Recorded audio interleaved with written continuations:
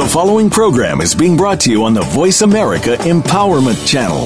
For more information about our network and to check out additional show hosts and topics of interest, please visit voiceamericaempowerment.com. The Voice America Talk Radio Network is the worldwide leader in live Internet talk radio. Visit voiceamerica.com. The views and ideas expressed on the following program are strictly those of the host or guests and do not necessarily reflect the views and ideas held by the Voice America Talk Radio Network, its staff, and management.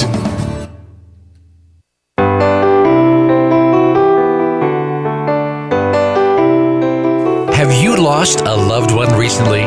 Do you find it hard to move on with your life? There are lots of questions and a quest for a solution. Where do you start? Welcome to From Morning to Morning with your host, Rabbi Mel Glazer. Rabbi Mel and his guests are here to guide you through the different stages of grief and help you heal from your loss. You'll come away with a much better understanding of how you can move forward. Now, here's Rabbi Mel. Well, hello, my friends. We're back. From morning to morning, in the words of our guest last week, Sean Doyle, the name of his book, The Sun Rises Tomorrow. No matter what happens today, the sun is going to rise tomorrow, and no matter how you feel today, you always have the potential and the possibility of feeling better tomorrow, of healing from your loss. The topic tonight is divorce. And in the introduction, I said that divorce is a death. Well, in my book that I've written called A GPS for Grief and Healing, parentheses, available on Kindle.com, thank you very much, close parentheses, I give some examples of losses without death. We've been talking about the death of a person, but there are other kinds of losses. Divorce is one of them. There are others. I have some material in here called When You Get Fired. That's a loss, but nobody died, but part of you did.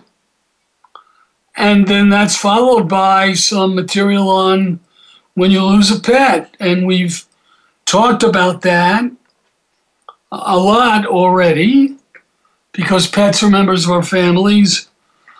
Even though they're not human beings, they are members of our families. So tonight I want to talk about breakup of relationships, the strongest of which, of course, is a divorce. While some relationships end in part, I'm going to read a little bit from my book. While some relationships end in part because neither of the people involved are in love anymore, quite often when a relationship ends, one or both of the people are still very much in love. When your relationship is over, but your love continues, you're not just mourning the end of a relationship, you're also nursing a broken heart.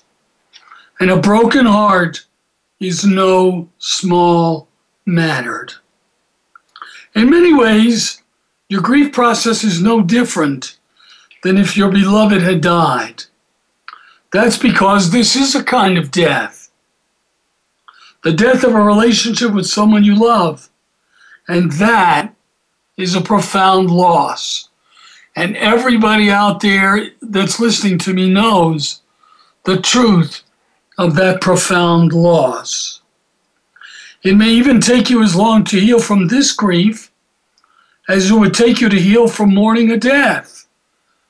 Because when a relationship is over, when you lose your boyfriend or your girlfriend, or there's a divorce, it is a death.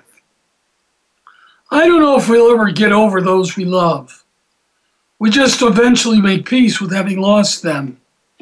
And that is true whether they're alive or not.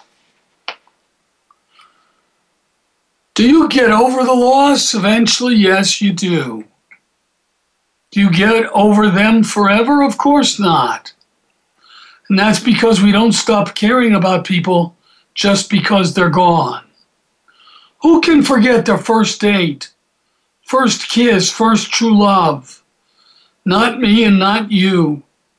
It is so natural to remember them, even though they left us and moved on. Still, it hurts to remember. During your grief process, you'll deal with the same issues as when a person dies. And you'll deal with one more: rejection and its blow to your self-worth and confidence. See, your beloved dying is not a rejection of you. They simply died. But unlike your beloved dying on you, your beloved breaking up with you or divorcing you is a rejection of you. And that's because you feel rejected, whether your beloved intended for you to feel that way or not. Rejection often leads people to question nearly everything about themselves: their appearance, their personality, their intelligence, their emotional and psychological fitness to be in a relationship, their financial status, that we're going to talk about a little bit later on when we talk about divorce, you name it. If you didn't want the relationship to end, you may still carry a torch and hope that one day you'll be reunited. That aspect of the mourning can make the whole process more difficult than mourning a loved one who died. We know that the dead are not coming back. We can't be quite sure about the living. So part of you thinks that you don't have to get over him yet because he's coming back, or might come back one day. I felt that way, and so have you. My girlfriend left me for the high school quarterback. And I thought to myself, how could she be so stupid? I'm much nicer. I'm much more caring. I loved her much more than he did. All he was the high school quarterback, the school quarterback. I, on the other hand, was an intelligent student who spoke the right words and cared very much about her. So I thought that even though she left, I always hoped that we'd be reunited. That aspect of the mourning can make the whole process more difficult than mourning a loved one who died. So part of you thinks you don't have to get over him because he's coming back or might come back. When you're mourning someone who's alive, you lack the incentive to move on, to recover from your grief. Why? You think you won't have to accept that it's completely over, so you don't. You don't need to begin the grief process because you think he or she is going to realize the error of their ways and come back.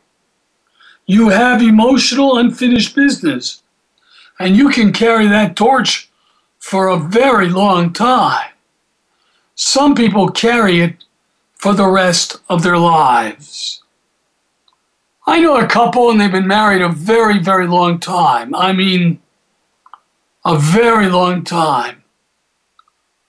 But they're not really in love anymore. And so I asked the wife, who's my good friend, were you ever happy? And she said there were moments. And I always hoped that those moments would grow. But unfortunately, they did not. Why do people do this? Is it the height of optimism? Is it faith and hope? No, not really, though it may feel that way. It's actually a lot more reality-based than that. It's precedent. Why do I say that? We've seen people come back before. We've seen it happen with other couples. We've certainly seen it in plenty of movies and television shows. And even had it happened to us before. Somebody came back to us, or we went back to them. So we hope that will happen to us this time too. So at the beginning, you mourn the fact that you're in this position right now, but you're not yet mourning the death of the relationship because you hope you won't have to. You hope you'll be getting back together with your beloved. If your beloved returns to you and you resolve your difficulties, perhaps the relationship can continue. Hopefully, you will not continue with a relationship unless it's an emotionally healthy one. If the beloved does not come back, that's when your real grieving begins. That might be a few weeks, months, or even years after the breakup. And you'll have an even stronger grief reaction than you did immediately after the breakup, because accepting that it's over, no matter how long that takes, is far more painful. But here's the secret of broken relationships. What I just said, accepting that it's over, no matter how long that takes, is far more painful. And it's also the beginning of the healing process. Because you've really given up on that relationship moving forward. When you're mourning a breakup, it's not uncommon for people to encourage you to begin dating again almost immediately. Well, we've talked about some things that people say when someone dies. And so when you have a breakup with a relationship, people also say things that they should not say. There are other fish in the sea. You need to just get right back out there and date. You're not getting any younger. People don't want to legitimize your mourning because your beloved is still alive. They believe that mourning is only something we do for those who have died. They believe that your pain is not legitimate because it's not connected to death. Of course, they're wrong on all counts. Your mourning is legitimate, and it is connected to death, just not a physical death, but an emotional death, a relationship death. You have suffered as great a loss as someone whose beloved has died. In both cases, it's a loss. The relationship with the beloved is over. And that's extremely painful when you're in love. Either way, it's the death of a relationship. Some people believe, and would like you to believe, that relationships are just a game. That when you've lost a relationship, you should get right back into the game. If you don't have deep feelings for the one you lost, you might be able to go out looking for a new man or new woman, or begin dating right away. But if you try dating immediately after losing someone you love, you'll never properly heal from your loss. You risk significant emotional damage that will prevent you from having a trusting, loving, healthy relationship in the future. After a breakup, people often think that they're being helpful or consoling you by playing the blame game. It's your fault he broke up with you. But if you just change, you might not get left next time. Or, that no good SOB broke up with you? Well, yeah, he did. People think they're helping by using blame as a tool to encourage you or boost your ego, something they never do if you were mourning someone's death. Enter blame territory very carefully. It's healthy to look truthfully at you and your beloved's strengths and weaknesses and good and bad behaviors. But don't let blame overshadow the validity of your mourning. It's okay to mourn the loss of someone who may not have been good for you or may have hurt you. It's just not okay to want to be with that person again. When you love unconditionally, that means that you might love someone it's not healthy for you to be with. Anybody out there ever been in a relationship like that? Oh, yeah. And you read about it all the time. He beats her, and she stays with him. She has affairs, and he stays with her. Why? Just because they're afraid to leave. There's nothing wrong with loving that person. Just do it from afar. There's everything wrong with actually having a relationship with that person. You can't help who you fall in love with. You can keep yourself from having a relationship with the wrong person.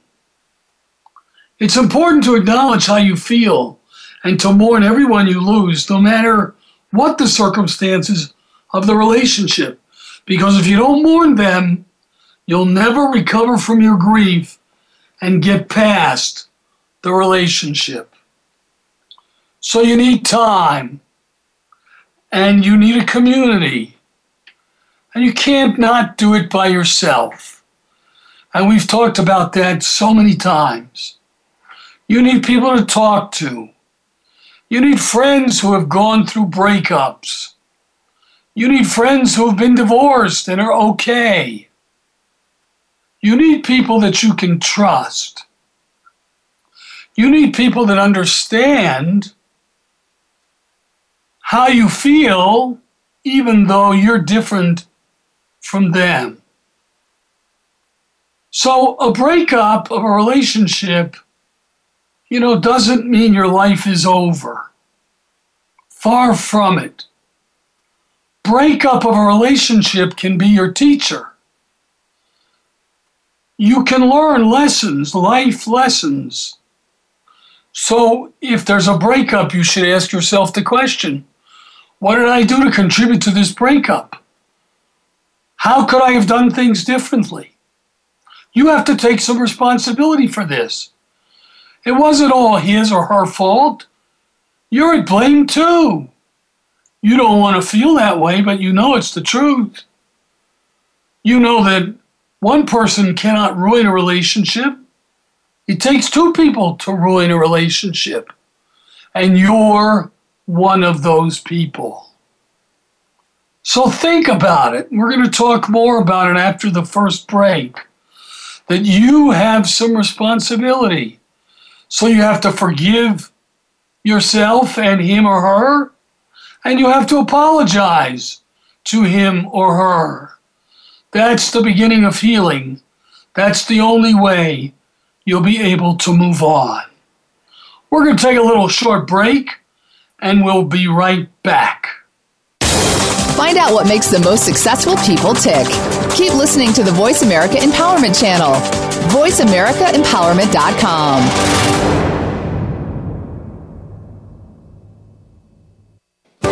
Believe it or not, the Bible talks a lot about grief and healing and can be a powerful source for us to move forward. For example, after Moses led the Israelites out of Egypt where they'd been slaves, they wandered in the desert for 40 years before God would let them into the Promised Land.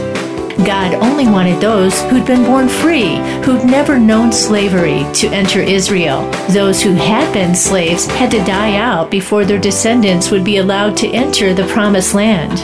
Find out more in Rabbi Mel Glazer's award-winning book, And God Created Hope. Available at Amazon and in Kindle format.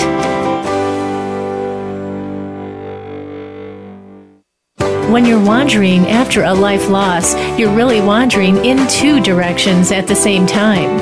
Part of you wants to go back, and part of you wants to go forward.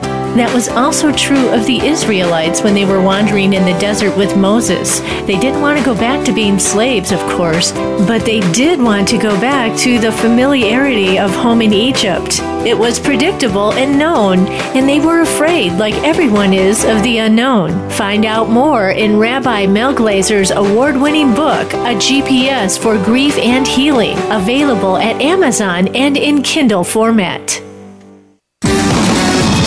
Success starts here. VoiceAmericaEmpowerment.com. It's your world.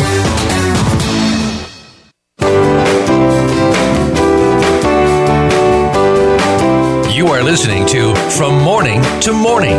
To find out more about our program, visit griefok.com. Again, that's griefok.com.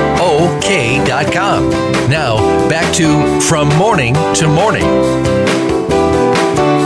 So I hope you've been thinking about what we've been talking about, and that is your personal responsibility in whatever relationship breakup there was. That's an introduction to talking about divorce. I have a good friend. You're going to meet her in several weeks.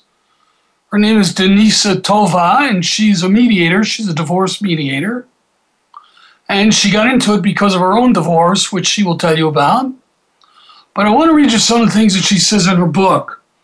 She has a wonderful book called A Bedroom Elephant, A Guide to Successful Divorce. Doesn't seem possible, does it? Successful divorce. Well, she's going to come in a couple weeks and talk about it. But first she talks about her own relationship. She gives some of her biography, and then she says, my marriage had reached the breaking point. It was clear that our best option was divorce. We managed to keep it civil and worked out our own financial and parenting agreements. The process was over with little conflict or fighting. It was a tough emotional transition for our children. We soon realized we would work together and co-parent as best we could, and our kids have coped fairly well because of it. While our daughter still gets upset and sad about not having mommy and daddy in the same home, she knows we both love her very much, and she accepts it. The most important thing is to give the children of divorced families as much stability and predictability as possible. And never, ever talk negatively about the other parent, she says. And I would add, why not? Because if your kid hears you talking bad about their mother, then they're going to talk bad about you to their mother. You must respect each other, says Denisa. So then she has a chapter that starts off with the title, What the Hell Was I Thinking? I'm sure some of you are identifying with that. She gives some vignettes. She says, I can't tell you how many times I've heard this. Colleen. 18 years ago, Colleen married Alan. He joined the Army and Colleen became a military wife. She followed Alan from place to place, creating a home everywhere they went and raising their 2 kids. Last week, Alan dropped a D-bomb, you know what that is, and asked Colleen for a divorce. He couldn't have timed it any worse. As a military spouse, you're only eligible for lifetime health benefits if your marriage overlaps 20 years of his or her time on active duty. Her 18, not 20, 18 years as a dutiful spouse counted for nothing. Rules are rules, and Colleen will lose those benefits. Next vignette, Janet. Janet was married to Bill for what seems like forever, her own words. Next month would have been their 29th anniversary, the date when they decided on their future and divided their roles. Bill went to law school while Janet was a stay-at-home mom, cooking, raising the kids, and cleaning the house. When the kids were grown and gone, Bill would retire, and they'd spend their sunset years together. Happy, financially secure, and comfortable together. What a crock of shit, Janet told me. Now I'm 54 instead of looking forward to retirement, I have to think about building a career from scratch. How many of you ladies have been in that situation where you thought you were settled, where you thought it was all going to work? You had a plan, and one fine day, for whatever reason, maybe you found somebody half as old as you, who knows? Relationships blow up for all kinds of reasons. And then she was all alone, poor Janet. She had to think about building a career from scratch. Now here's a story about Tom. Tom is an elementary school teacher who married Barb 22 years ago. Barb is a dental hygienist who is very much at ease with numbers, or so she claimed. Tom left most of the financial decisions up to his wife. So when Barb suddenly asked for a divorce because, quote, she wanted to find herself, unquote, you've heard that before, right? Tom panicked. He was utterly unprepared. What did they own? What did they owe? How would it impact him financially? He had absolutely no idea. You know, it's interesting that used to be that the men were the money people. They would pay the bills. They would make sure there was enough money for all of the necessities in the house, and the women would spend it and raise the kids. Now, the millennial generation, it's much more equalized. So both of them cook. Both of them do the laundry, and both of them share in the financial responsibilities of the home. They work, they have jobs. Some couples, have separate bank accounts. Some couples put it all together in one bank account. I don't know which way is right. I just know what I do and what other people do. But you got to feel terrible for poor Tom because he's clueless, just clueless. Linda.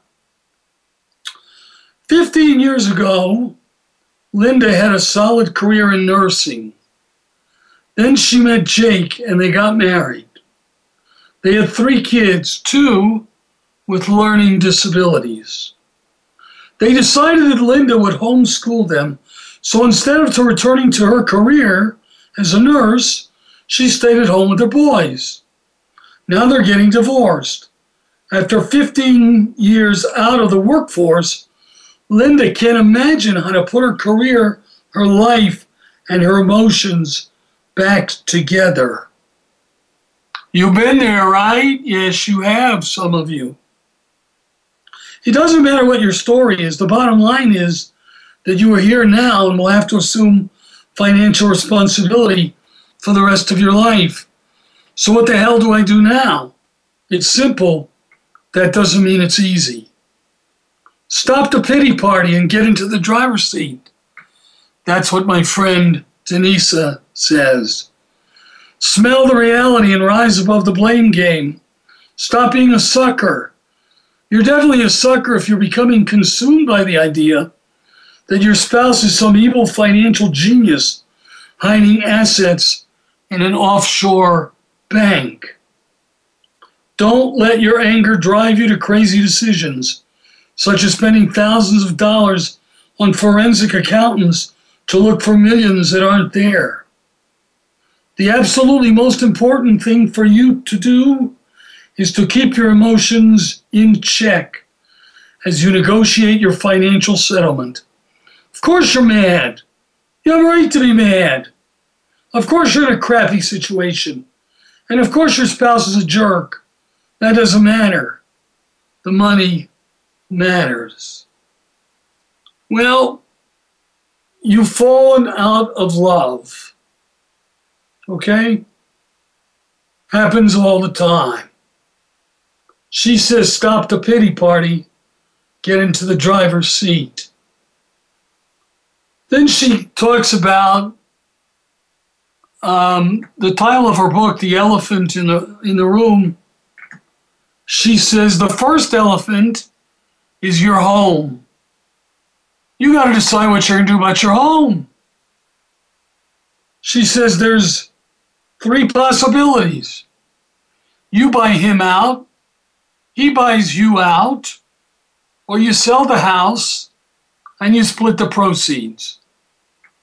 That's what it is. That's what you do. And people work it out differently. I don't think there's a right or wrong way. Another elephant in the room is retirement accounts. What do you do with those? Do you split the money? Do you keep your own? You know, if you've invested money in the bank or in IRAs or in Roth IRAs or in pension funds and they're yours and he's not a beneficiary, she's not a beneficiary. So what do you do when you get divorced? Well, that's a tough decision. She's going to talk more about that in several weeks. But it is an elephant that nobody wants to talk about. But there that elephant is, and there that home is, lying right down on the table. She talks about life insurance. Don't be exposed. It's important. Got to do something. You know, you got to divide your debt. You have to find a way to divide your debt. And in a lot of instances, that depends on the state in which you live. So then she talks about different ways to fix this. As long as you know you're going to be divorced, you're not getting back together again. So how do you get help? Well, you go to a lawyer, that's one possibility. Or you go to a mediator, that's another possibility. Or you do some combination of the two. She says some people don't go to lawyers. They just let the lawyers, they appoint a lawyer and they let the lawyers decide what's going to be themselves. Denise says that's a terrible idea because lawyers don't really care about you. They care about prolonging this as long as possible because they're charging you $350 or $500 an hour. They don't care how long it takes. And finally, you have to worry about your kids. How are you going to treat your kids? As she said before, don't ever say anything bad about the other parent. It's not nice. And if you talk bad about them, they'll talk bad about you. She has a list of book suggestions concerning children and divorce. So, again, the name of the book is The Bedroom Elephant, published in 2013 by Denisa Tova, T-O-V-A. So if you're interested, I urge you to take a look. But you know, divorce does not always have to end angry. It does not always have to end angry. I'm going to read you a letter that a divorced wife wrote. Her husband was a rabbi, very famous rabbi. They got divorced 4 or 5 years ago. And as he says, my former wife and I have remained very close. We have had the most amicable of divorces. A friend of hers recently told her he was contemplating divorce and asked her advice from the other side. Her first quick answer was simple: don't. When he pressed further, she gave an answer so wise and insightful that I asked her permission to post it for the benefit of others. Before I read you her letter, I want to return to the topic of kids. I'm divorced. I have 4 kids. Let me tell you something. It's not good. It's not easy. It hurts. They blame one or both of the parents, and that blame sometimes lasts for years and years and years. And sometimes your kids don't talk to you after a divorce. That happened to me. It's getting much better. One of my sons, now I have 4 kids, so one of my sons now, who's also a rabbi, calls me twice a week to ask me what to do about certain situations. The other kids don't call so much. I still love them. I just wish they'd grow up and get it, but I have no control over them. So you have to take your kids into consideration if you're considering a divorce. You have to plan out a strategy. You know, it's interesting. A lot of my religious school students are the children of divorced families. And so, you know the deal. 4 days a week they live with one parent, and 3 days a week they live with another parent. Or they'll live an entire week with one and the next week with the other. Or they'll split weekends. Or one of them will get holidays. So there are all kinds of possibilities. All I'm saying, and this is from very painful personal experience, is that if you're considering a divorce, and it may be a good thing that you're considering a divorce, you have to worry about your kids. You have to worry about not passing on the anger that you may have for each other down to the next generation. Because if you pass on that anger, I will guarantee you your grandchildren will not be happy. You got to stop the cycle of anger. You got to stop the cycle of blame. We're going to take a break, and then I'm going to read this letter. It has a happy ending, sort of. We'll talk some more. I'll be right back. Follow us on Twitter for more great ideas at Voice America Empowerment. When you're wandering after a life loss, you're really wandering in 2 directions at the same time. Part of you wants to go back, and part of you wants to go forward. That was also true of the Israelites when they were wandering in the desert with Moses. They didn't want to go back to being slaves, of course, but they did want to go back to the familiarity of home in Egypt. It was predictable and known, and they were afraid, like everyone is, of the unknown. Find out more in Rabbi Mel Glazer's award-winning book, A GPS for Grief and Healing, available at Amazon and in Kindle format. Believe it or not, the Bible talks a lot about grief and healing and can be a powerful source for us to move forward. For example, after Moses led the Israelites out of Egypt where they'd been slaves, they wandered in the desert for 40 years before God would let them into the promised land. God only wanted those who'd been born free, who'd never known slavery, to enter Israel. Those who had been slaves had to die out before their descendants would be allowed to enter the promised land. Find out more in Rabbi Mel Glazer's award-winning book, And God Created Hope, available at Amazon and in Kindle format.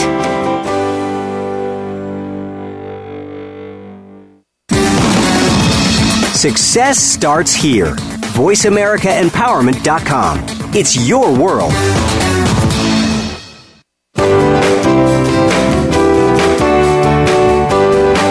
You are listening to From Morning to Morning. To find out more about our program, visit griefok.com. Again, that's griefok.com. Now, back to From Morning to Morning. Hi, we're back. So we've been talking about relationship breakups during the first part of the show, and then we started to talk about the ultimate relationship breakup, namely divorce. And I promised you that I would read you a wonderful letter that's going to bring tears to your eyes, whether you're divorced or not. I'll start over. The husband is a rabbi, and he and his wife divorced 5 years ago. I don't know why. It doesn't matter why, but they did. So he writes, "My former wife and I have remained very close. We have had the most amicable of divorces. A friend of hers recently told her he was contemplating divorce and asked her advice from the other side. Her first quick answer was simple: don't. When he pressed further, she gave an answer so wise and insightful that I asked her permission to post it for the benefit of others. She agreed, and here is the letter that his divorced wife wrote. Divorce is a hard path, a long, circuitous journey that is not something you can control. You open the door and walk through it, thinking you will go to destination X, only to find out that it was just an illusion.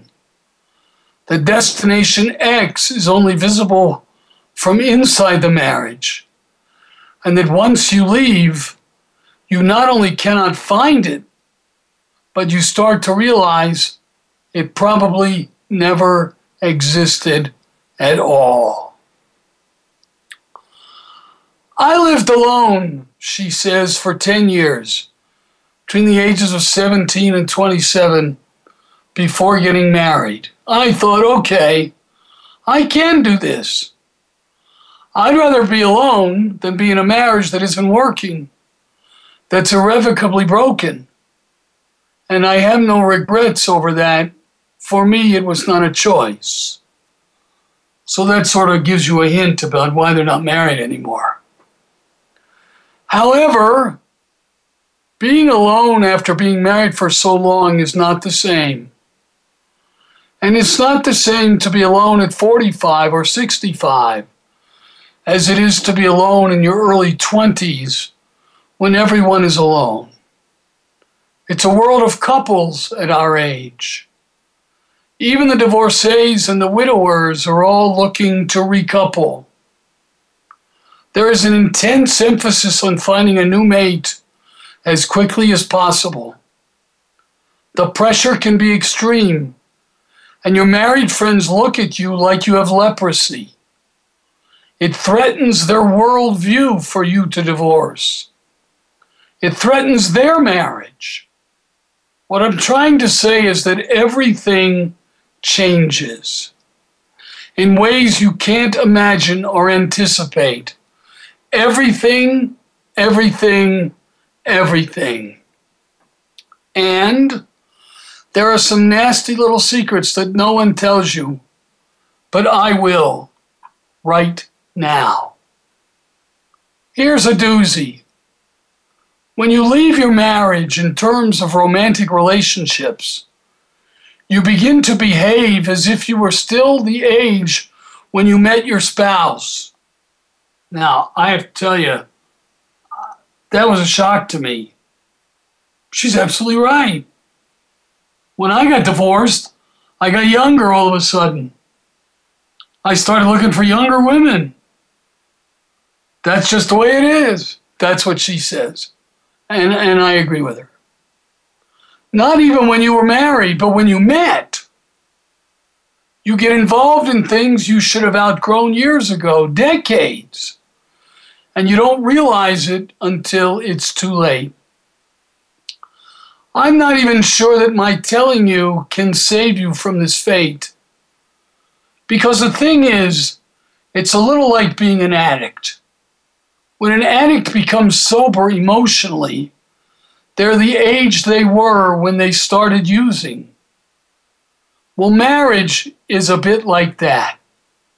It changes your way of thinking so drastically, without you realizing it, that you truly have nothing else to grasp onto once you walk out that door. And in order to survive, you return to the last thing you knew when you were alone. I would add to that I know a lot of cases, people get divorced and they marry their childhood sweetheart because they felt comfortable together. And now that they're divorced, they go back where it was safe. Okay, she continues. Think about it and look around you. How many men do you know who ended up with young women more or less the same age as their first wives when they met them? And the same is now true for women who are commonly called cougars. The problem, of course, is that sooner or later you wake up and realize you have less in common with these replacements than you thought you did. And now, if you were foolish enough to rush into getting remarried, as many do in the first 3 years or after a divorce, you are stuck in a worse situation than the first one. Don't get me wrong. It can work out, and sometimes it does.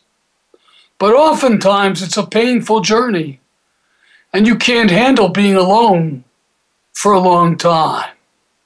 Long enough to figure yourself out, to understand who you are apart from your marital relationship, to find yourself again, which really can and should take years. Then all you will do is hurt a lot of people, including yourself and the people you love most in the world. Change partners and go underground again. If you can stomach the loneliness, extreme and painful at times, then you have a chance. Only then do you have a real chance to grow, to change, to learn who you are, why you ended up where you did, and how you came to be there and where you want to go. And I would add, once again, I keep saying this, divorce is a teacher.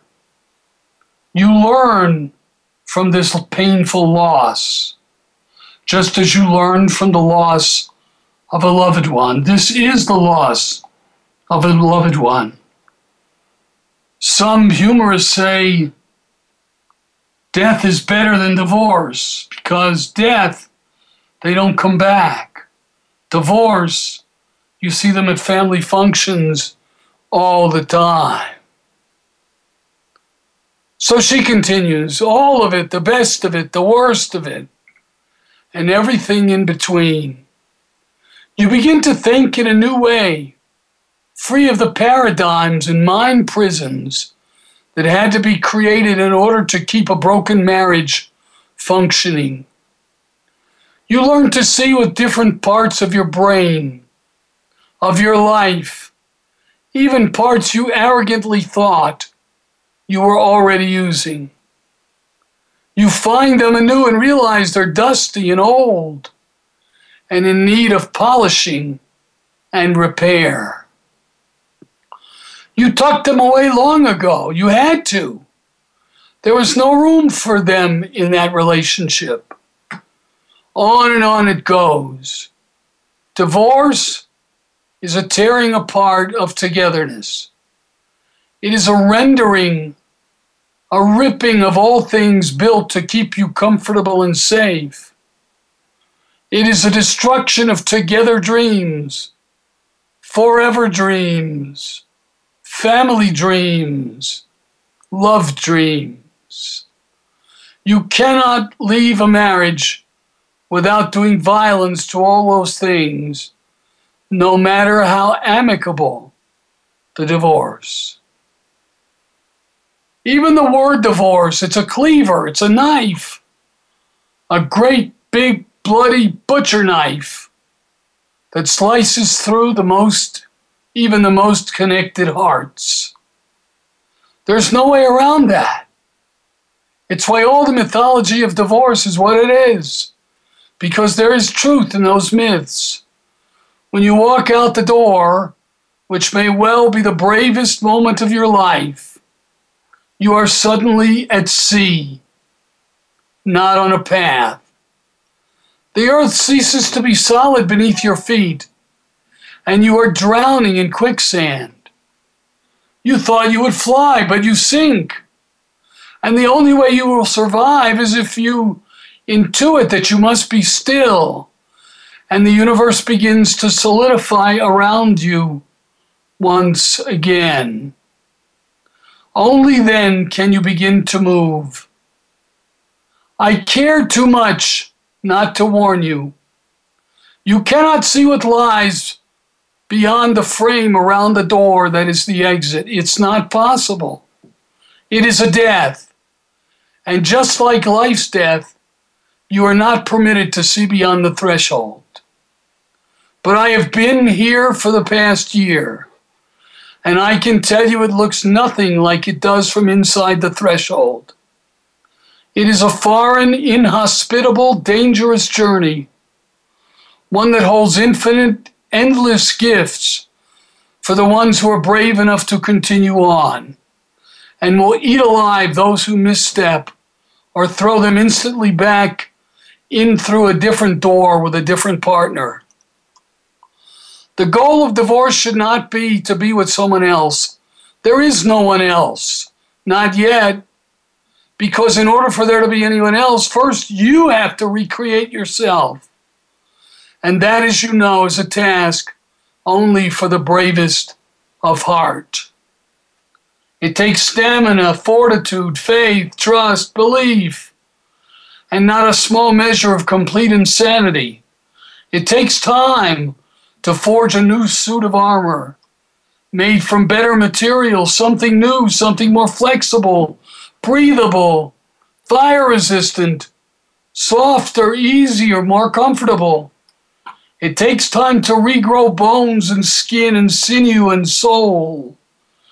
It takes courage not to thrash about in the quicksand. It takes a willingness to surrender completely to every weakness inside yourself, to forgive, forgive, forgive, and to let go. Only then do you really have a chance. Only then can you begin to walk towards a new place, a better place. Only then will you know that you have done the right thing. It's been a year since I left. I'm coming to that new place, that better place. I know, at least for me, I did the right thing. Good luck, my friend. Whatever you choose, I wish you love. Wow. What a poignant, painful, passionate, and loving, hopeful letter. If you'd like a copy of this, by the way, send me an email to rabbimel@griefok.com, rabbimel@griefok.com, and I'll be happy to email you a copy of this wonderful, wonderful letter. Does that mean she's happy she got divorced? Well, maybe. Maybe. I don't know.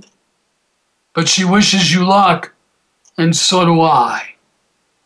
Next week, I'm going to have a guest who's going to go back to a topic that we talked about last week, grieving and how men grieve and how women grieve. My guest last week wrote a book about it. My guest this coming week wrote the research, did the research, and wrote the intellectual report, the educational report with the results. So, my friends, thanks for listening.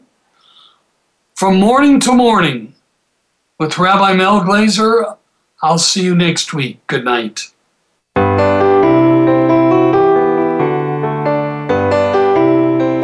Thank you again for joining Rabbi Mel Glazer for From Morning to Morning. Please tune in again next Thursday at 8 p.m. Eastern Time and 5 p.m. Pacific Time on the Voice America Empowerment Channel. We're wishing you strength and hope in the next week.